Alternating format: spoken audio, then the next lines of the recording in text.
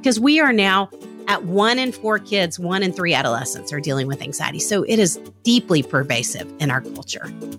Go ahead, shake that jar of sprinkles and celebrate your role as a mom. I'm Stephanie Fleece. And I'm Michelle Fortin with City Mom Collective. And our hope is that this podcast brings a smile to your face, a skip to your step, and a sprinkle or two to your mundane.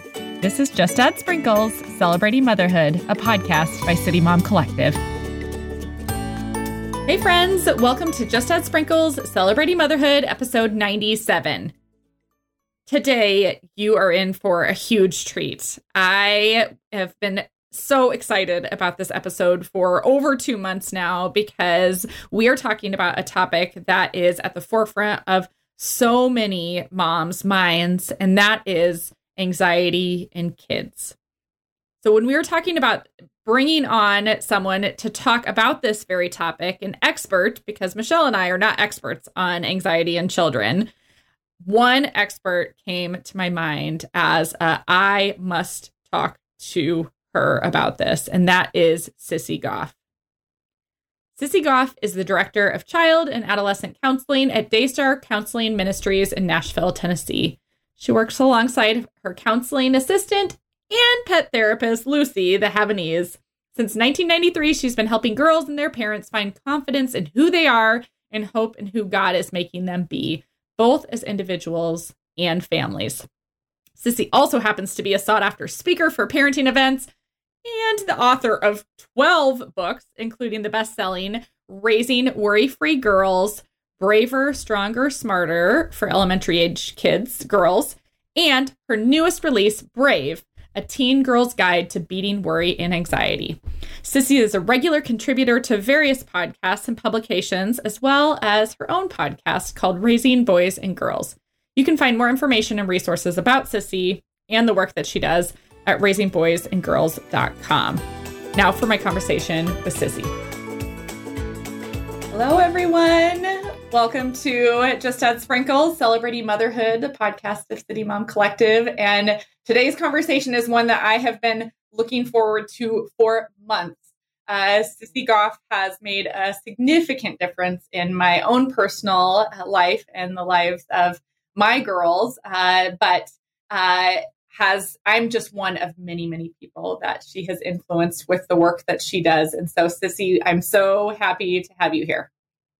Thank you so much, Steph. I'm so honored to be here with you. Well, for those listening that are not familiar with the work that you do, why don't you tell us a little bit about yourself and specifically the work that you are doing in Nashville and certainly beyond? Yes, I have been counseling girls predominantly and families for 30 years, which feels like a really long time now, and get to take my dog to work, which is a really fun part of what I do. I work in a little yellow house called Daystar Counseling, where we have, I think, currently 2,000 families that are in our care. And we try to do counseling differently because we're working with kids. So we literally are in a house and we have a white picket fence. And if you were to walk in this afternoon, we have popcorn popping in the office and 5 dogs wandering around the building, and just wanting it to feel as disarming and warm and inviting as it possibly can feel for kids who come. And so out of that work, I have had the privilege of getting to write some books and speak around the country on different parenting topics and have a podcast of my own called Raising Boys and Girls that I do with 2 of my dear friends and coworkers. Yeah. Well, I just listened to your most recent podcast episode that was talking about actually a very similar topic of anxiety, yes, and the tools and resources that you and your co-host David shared were just so good. So we will definitely include a link to that episode in our show notes because it was, I know, so helpful to me to kind of walk through some of that. But you kind of glanced over, I mean, you were an author of a lot of books too. Yes. I have one of them here, and because I am a mama. It matches your room so well in your blouse. I love it. I didn't do that on purpose, but but yes, I am a mama of 3 girls. And so obviously the Raising Worry-Free Girls has been instrumental in helping me navigate as a mom some of my girls' anxiety. And so that's one of the many reasons why we wanted to bring you on to talk about anxiety in kids.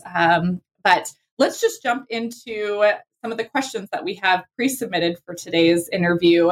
And I think some of these are maybe going to seem a little elementary in nature, but we want to kind of lay some of the groundwork first. So for those of you that are just kind of getting your toes wet into this anxiety in mothering and how to champion and support your kids, I thought starting with the question of how would you as a professional define worry and anxiety, especially when it comes to kiddos? Yes, that's such a great question, an important question. And it looks different on different kids. And I think I sit with a lot of parents who just say things like, my child's really explosive, or they're really controlling, and they're really demanding, and aren't aware sometimes that worry or anxiety are at the root of that. And so, I talk about it in the book, like kind of this worry continuum. And on one end is fear. And we all know fear exists when we're around the object we're afraid of, or we think we're about to be around it. I see a spider and I feel afraid, or I think there might be a spider and I feel afraid. Worry is more pervasive, and we worry about different subjects. Typically, we're not present to the here and now when we're worried. So we're worried about something in the past or something in the future. And then anxiety, I would say, is even more pervasive than that. And anxiety is more when we get stuck. I talk about it with girls in my office, like the one loop roller coaster at the fair. Mm-hmm. And so, all of us who are a part of this conversation have hundreds of what are called intrusive thoughts every day. And many of them are worst case scenario types of thoughts. I just failed that. My zipper's unzipped, whatever the thought is. And if we don't have anxiety, that thought comes in and it goes right back out. But if we have anxiety, the thought comes in and it gets stuck and it loops and loops and loops and loops around. And so for kids, what they're stuck on is often different than what we're stuck on. But I think anytime we can tell, if you have a child who's asking endless questions, that's often indicative of they're caught in a worried loop. Yeah. Well, I have so many things that I could share or ask, but I want to transition to the next question, because I think this could be helpful for people to understand, what are some common signs that you see, or that moms coming into your office with their kiddos see of knowing that your kid may be struggling with anxiety in particular?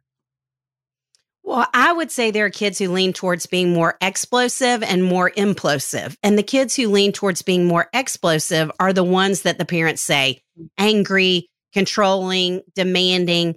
But as a therapist, my first question is typically, tell me when you're seeing it. What are the patterns that are emerging when they tend to explode? And it's typically times of unpredictability or transition. So he thinks he can play video games for 10 more minutes, and you actually got behind on the schedule and he needs to go to bed right now. And you tell him, we got to go to bed right now. And he just melts down. Or she thinks you're going to drive straight home from school and you actually have 4 errands you have to run and then go by your grandmother's house, and she just loses it. And so for those kids, it's not what I was expecting. I mean, I have anxious kids who even really struggle on birthdays and Christmas because they had a certain gift in their head they were expecting. It looks entitled, but what it is really is, this is what I was expecting, and you just changed it without any warning for me. And, I don't know about you, but if someone told me at 3:00 in the afternoon that I didn't get to do anything in my day I thought I was going to, and I had no control over it, I would probably melt down too. Yeah. And my frontal lobe is developed that helps me think rationally. And so anyway, that's the more explosive end. The more implosive end are, I think, if we were going to really generalize, I would say a lot of boys lean towards being more explosive, although they can be implosive as well. And girls really can be both. I think girls early on can be more explosive. And then there's a point that girls tend to internalize those emotions.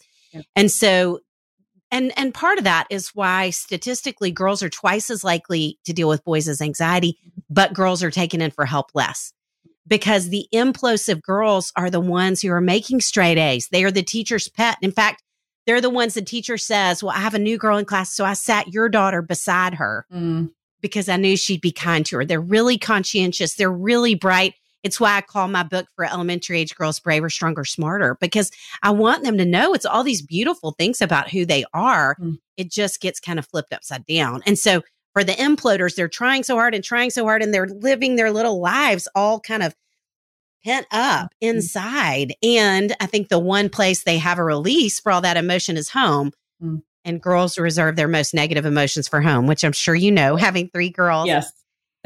Yes. And so I think that's the one place that often comes out. But I feel like most kids are somewhere between the explosive and implosive characteristics. And then, obviously the looping questions we talked about. I would also say physical issues. A lot of anxious kids I see, their doctor is saying, I know they're having recurring headaches or tummy aches or, something, and there's nothing medically wrong. And so at that point, we know it likely is anxiety, especially in this day and time for kids, because we are now at 1 in 4 kids, 1 in 3 adolescents are dealing with anxiety. So it is deeply pervasive in our culture. Wow. Now, you've been doing this work for 30 years. I'm curious, how it has changed. It seems like, based on your statistic, that there are more kiddos that are dealing with anxiety now than ever before. Is that probably safe to assume that that's it's significantly ramped up over the 30 years of practice?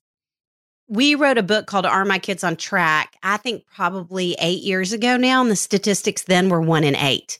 So we have more than doubled in 8 years. And it was doing that even before the pandemic. Yeah. So we can't just blame the pandemic. And anxiety is the most pervasive mental health issue among adults as well. And women are still twice as likely, even in adulthood. So I would say I see a lot of anxious moms in my office more than ever before as well. Yeah. Well, you know what? Let's go to that question. I feel like that's a important question because some mamas, myself included, have our own kind of journey with struggling with anxiety.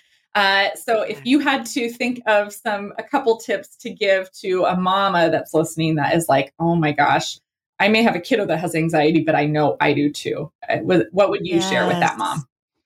Well, I love, for any mom who would say that, I love their awareness in it, because awareness is more than half the battle in dealing with anxiety. And I think, Steph, to your point, I really am sitting with so many parents who are saying some version of that. And not only are saying that, but they're saying, I'm hearing more than ever before how many parents feel like failures and how many parents behind the closed doors of my offices would say, I'm getting angry a lot. And so my newest book, I have a book coming out in August called The Worry-Free Parent. Yes, pre-order. Oh, yes, thank you. Yes, for parents about their own anxiety because of that. And one of the things that I talk about, that we talk about all the time, but I talk specifically about in that book, is really the most important thing you can do for your kids, hands down, is to manage your own anxiety. And even that, as you're thinking about that and thinking about parenting, I think there's too much pressure. I think we know more than we've ever known, and it just compounds and sits on top of us, where we think we're supposed to get all the things right. And one of the things I talk about in the book is giving yourself grace is more important than trying harder. Because when we try harder, at least for me, when I'm trying harder all the time is when I get just like those anxious, implosive kids and I get angry. It ends up becoming explosive without me intending to. Well, I'll cut open a vein a little bit and share that in working through your book and wanting to support one of my girls that's kind of struggling with some anxiety, I admit that I probably am similar to you. I think this is actually something you shared about yourself in your book, and that I wouldn't say that I tend to be an overly anxious person. I feel actually very fortunate that that isn't a natural kind of emotion of mine. But what you had shared in your book was like, are you super type A? And when things don't go exactly the way that they like, you manifest, and I manifest my anxiety in different ways of essentially trying to keep control over everything. And that was really paramount in me being able to say, wow, I actually do have some anxiety that I've just figured out how to navigate in adulthood. And it may not look like what I thought it would look like. So that was very, very good for me. Yes. And I think any of us who are type A, perfectionistic, if any Enneagram people are out there, Enneagram ones, I think we all have anxiety. And like you said, I'm a lot older than you are, but I don't think either of us were really talking about feelings much, processing our emotions. A lot of us weren't in counseling. And so I think what happened is we just learned to get more productive or more organized when we felt anxious. It became, like you said, which is really control. Yeah. It became our primary coping strategy. Yeah. Yeah. No, that was So very I love pure. that you're aware of that. Yes. And what a gift to your kids. Yes. Well, and I know we'll get to some tools and maybe we even just go that direction right now. But, if anyone's listening right now and they're like, oh gosh, I do have either some anxiety myself, or have an anxious kiddo, and this is where I will regularly say, Sissy's only going to touch the surface of some suggestions for tools and resources. Go to their most recent episode that I'll link in the show notes because so good. But what would you say are some tools and resources for helping that moms could use in helping their kids manage their own anxiety? Yes, I would love to scratch the surface on that and to say that episode I think can hopefully help. Yeah. And I wrote Raising Worry-Free Girls that you held up earlier, Braver, Stronger, Smarter for elementary age girls and Brave for adolescent girls, just to give tools. Yeah. So they are chock full of a lot of different things. My first 3 tools I use with kids in my office. The first is as simple as breathing. Because what happens for any of us, if we're having a calmer moment, we have blood flowing all throughout our brain, including going to the prefrontal cortex that helps us think rationally and manage our anxiety.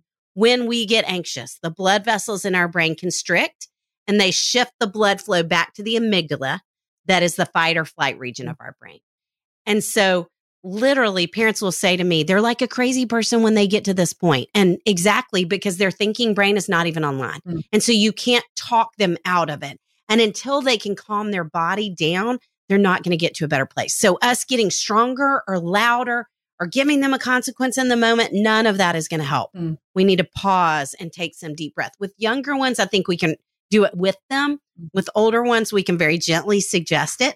But what deep breathing is going to do is it's going to dilate the blood vessels in the brain again, shift the blood flow right back. And the way I do it with kids is I call it square breathing. And basically you breathe in for 4 seconds on the first line, pause in the corner for 4 seconds, breathe out for 4 seconds on the next line, pause in the corner for 4 seconds, breathe in on the next line for 4 seconds. We could keep doing it. And 20 seconds of deep breathing begins the process of resetting the amygdala. Now, if you have boys, often they need to move before they can breathe. So to say to him, go jump on your trampoline for 2 minutes. I'm going to time you right now. Or go run a lap around the house. I'm going to see how long it takes you. Something like that to get them to move because they have more pent up energy. Boys have more physicality by nature to their emotions. And so often they need to do something like that first. So breathing and movement is first. The second are a cognitive behavioral therapy tool called grounding techniques. And so when we've done the breathing, now they're capable of getting their mind out of the loop, but they're not out of the loop yet. They're still perseverating. They're kind of stuck in whatever that is. And so anything that's sensory related is going to pull them back to the present moment, which is what grounding techniques do. And like we talked about, worry and anxiety are past and future. We need them in the present. So my favorite one is the 5, 4, 3, 2, 1 game. Tell me 5 things you see. Tell me 4 things you hear. Tell me 3 things you feel from a tactile sense, not an emotional sense. Tell me 2 things you smell and 1 thing you taste, or whatever order you want to go in. It doesn't matter with that. But if you and I were to do that right now, to take the time to do that, especially the smell and taste require focus for us. And that's what we're wanting to do. Anything that's going to require focus for them. And there are a lot of grounding techniques, ideas I give in the different books. And then the last would be teaching them to give their worry a name and talk back to it. So what is going to happen is anxiety is going to shift as kids get older. And like we talked about, they're really bright kids so much of the time. And so we're not going to change that about who they are. And so what we see happen is it starts out as something like, I'm afraid something bad's going to happen to my mom or dad. And then it shifts to, I saw somebody throw up in school and I haven't thrown up in a long time. And now I can't stop thinking about throwing up, to the point that I end up making myself throw up. Then it shifts to, my friends are going to think I'm annoying, or, I'm going to fail this physics quiz or whatever. It just shifts basically along the lines of what matters the most to them in terms of their development, which is why parents will say to me, I never had any anxiety until I became a parent. Yeah. Because what matters the most to you all of a sudden started mattering a whole lot more. Yeah. And so anyway, when we can give the worry a name, that voice that's talking to them saying, you can't do this, you're not ready, you're not strong enough, you're not smart enough, whatever it is, when they can say, I had a parent tell me just earlier that they named theirs Tiny. That's a great name for it. When they can say, that's just Tiny coming after me again. Tiny's always wrong and Tiny's not the boss of me. And then we teach them to talk back to Tiny. Tiny, I'm not listening to you. You're wrong every single time. And any of us as adults who've been in counseling know that's one of the first things we learn is positive self-talk. That's what we're teaching kids as we're teaching those skills. Yeah. Well, so that's first 3 months of counseling for free. How about that? Yes. Thank you. Yes. Well, I hope you don't mind me sharing. There's a couple of different things that actually your book kind of helped me to do in our own home that has been really helpful. You have an emotions chart kind of that you have in the Braver, Smarter, Stronger book that identifies facial, like a fun, facial expression with a feeling and an emotion. And one of the things that our family has done to help our daughters identify how they're feeling about certain things is, all right, we stick the emotion chart in the middle of the table and we say, everyone during dinner has to share 2 stories that are linked to an emotion of what happened in their day. Good for you. That's awesome. And I think my kids, hearing even myself and my husband share, this happened and I felt X, or this happened and I felt Y, is helping them. I mean, hopefully, and teaching them a skill in being able to identify like this, when this happens, this makes me feel this way. And it's okay for us to talk about it. And that was largely attributed to some of the things that we have learned through your work. And the other thing that you walk people through is, especially if you have a kiddo with anxiety at bedtime, the starting at their toes and gradually working up through their whole body to kind of just relax each part of their body. And my kids are literally asleep in like a snap of the finger. That is awesome. Take the time to work through that. And so kudos to you and thank you for having such practical recommendations of things that I think are really helpful and useful, especially to a very overwhelming, it can feel very overwhelming emotion for our kiddos to be walking through. So absolutely. Good. Yes. I love that. Thank you for sharing that. Oh, for sure. Well, the last question that I have for you today, and I could talk for hours and hours to you about this, but especially when it comes to anxiety in teenagers. And that's something that I have noticed you have spoken about more often than not, especially on your Instagram. So just a shout out, if you don't follow Sissy on Instagram, now's your time to do so. But you've been talking about anxiety in teenagers and preteens. I would love to hear you share some insight and tips for moms that may have teens or preteens working through some anxiety themselves. Yes, I love that you're asking that because, there was a CDC report that just came out recently about teenage girls specifically and how we're seeing more depression, more suicidality than ever before. And what my experience is, well, the research says anxiety left untreated only gets worse, which is why I think so many parents feel like it's so ingrained in them because they weren't in counseling. You weren't in counseling growing up. And so I think we do need to step in because of that. And because what I'm seeing is, I think anxiety that stays kind of latent inside of someone and bubbles beneath the surface can often lead over into depression. And so the sooner we can get some things on board, I think the better. Again, which is why I wrote the book Brave. And so if you have an adolescent girl, I would highly recommend that. And part of it is because with adolescents, we know that our voices as the adults who love them, parents, grandparents, even aunts and uncles, our voices get quieter and often other voices get louder. And so to have another voice, whether it's through a book or if you have a son or you have a daughter who won't read the book, I would highly recommend counseling if you have a really anxious daughter, because We want them to have tools in place. And like we're talking about, this is more about temperament than anything else. And so when we can get some tools in place for them, those tools are going to last them for the rest of their lives. And so I would say, particularly with an adolescent, I think it could be great to introduce some kind of other voice to help them do something different, because they have to work toward doing the harder things. And I think those people, those voices can help them do that. Whereas I think when you're the parent, you often get in power struggles with them when they're teenagers. Yeah. That's for sure. Now, I will say in my own kind of personal experience, not only has my daughter been seeing a counselor, so I very much recommend that any moms that are navigating some of this with their kids, that's something I would personally recommend. It's been very, very helpful. But there's no shame in moms being a therapist too.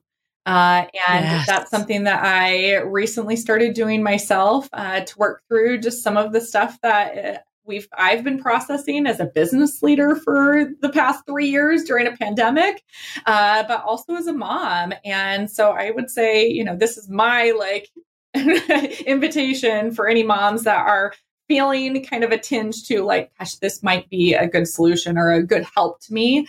Do it. I'm on my counseling soapbox lately, because I do think it is very, very helpful to walk through some of the hard stuff in life alongside of somebody else. So thank you for doing that. Well, Sissy, thank you. Literally, we have just touched the surface on this. Yes, there's so much to talk about. Oh my goodness. Well, your resources and the work that you do is so valuable and so important. So thank you for sharing a small part of it with us today. Thanks, Steph. I'm so honored to be with y'all. A huge thank you to Sissy for sitting in and providing such tangible, helpful support and resources for the moms and the listeners of Just Add Sprinkles Celebrating Motherhood. If you want to check out the work that Sissy is doing, again, a reminder, you can find her on Instagram and her website, raisingboysandgirls.com. You can also check out our show notes with links to all of the books that she has written, as well as some other resources, including sister site content about the topic of anxiety in kids. We've got a couple of really awesome episodes coming up that I want to make sure that you all are aware of. The first is the first week of April. We'll be releasing another episode of The Stories with the topic of Jewish Heritage Month. And then in mid-April, April 13th specifically, we will be releasing an episode on how to prep your kids for college. So you're going to want to stay tuned. Those are going to be great episodes. We can't wait for you to give them a listen. Now, I want to leave you all with a little encouragement from Sissy's book, Raising Worry-Free Girls. And she says this note specifically about girls and our kids. She says, our kids feel bravest when someone they love reminds them of the truth of who they are. And as we always say, lean in to supporting our kiddos through their ups and downs of childhood, but it never hurts. Add a little sprinkles to a sundae every now and then, and just add sprinkles. For show notes and more information on this episode of Just Add Sprinkles Celebrating Motherhood, please visit momcollective.com. There you can find more information on our topic, our guest, and our host, Stephanie Fleece. If you enjoyed this episode, please take a minute to give a review wherever you listen to podcasts so we can keep encouraging moms to celebrate motherhood and just add sprinkles.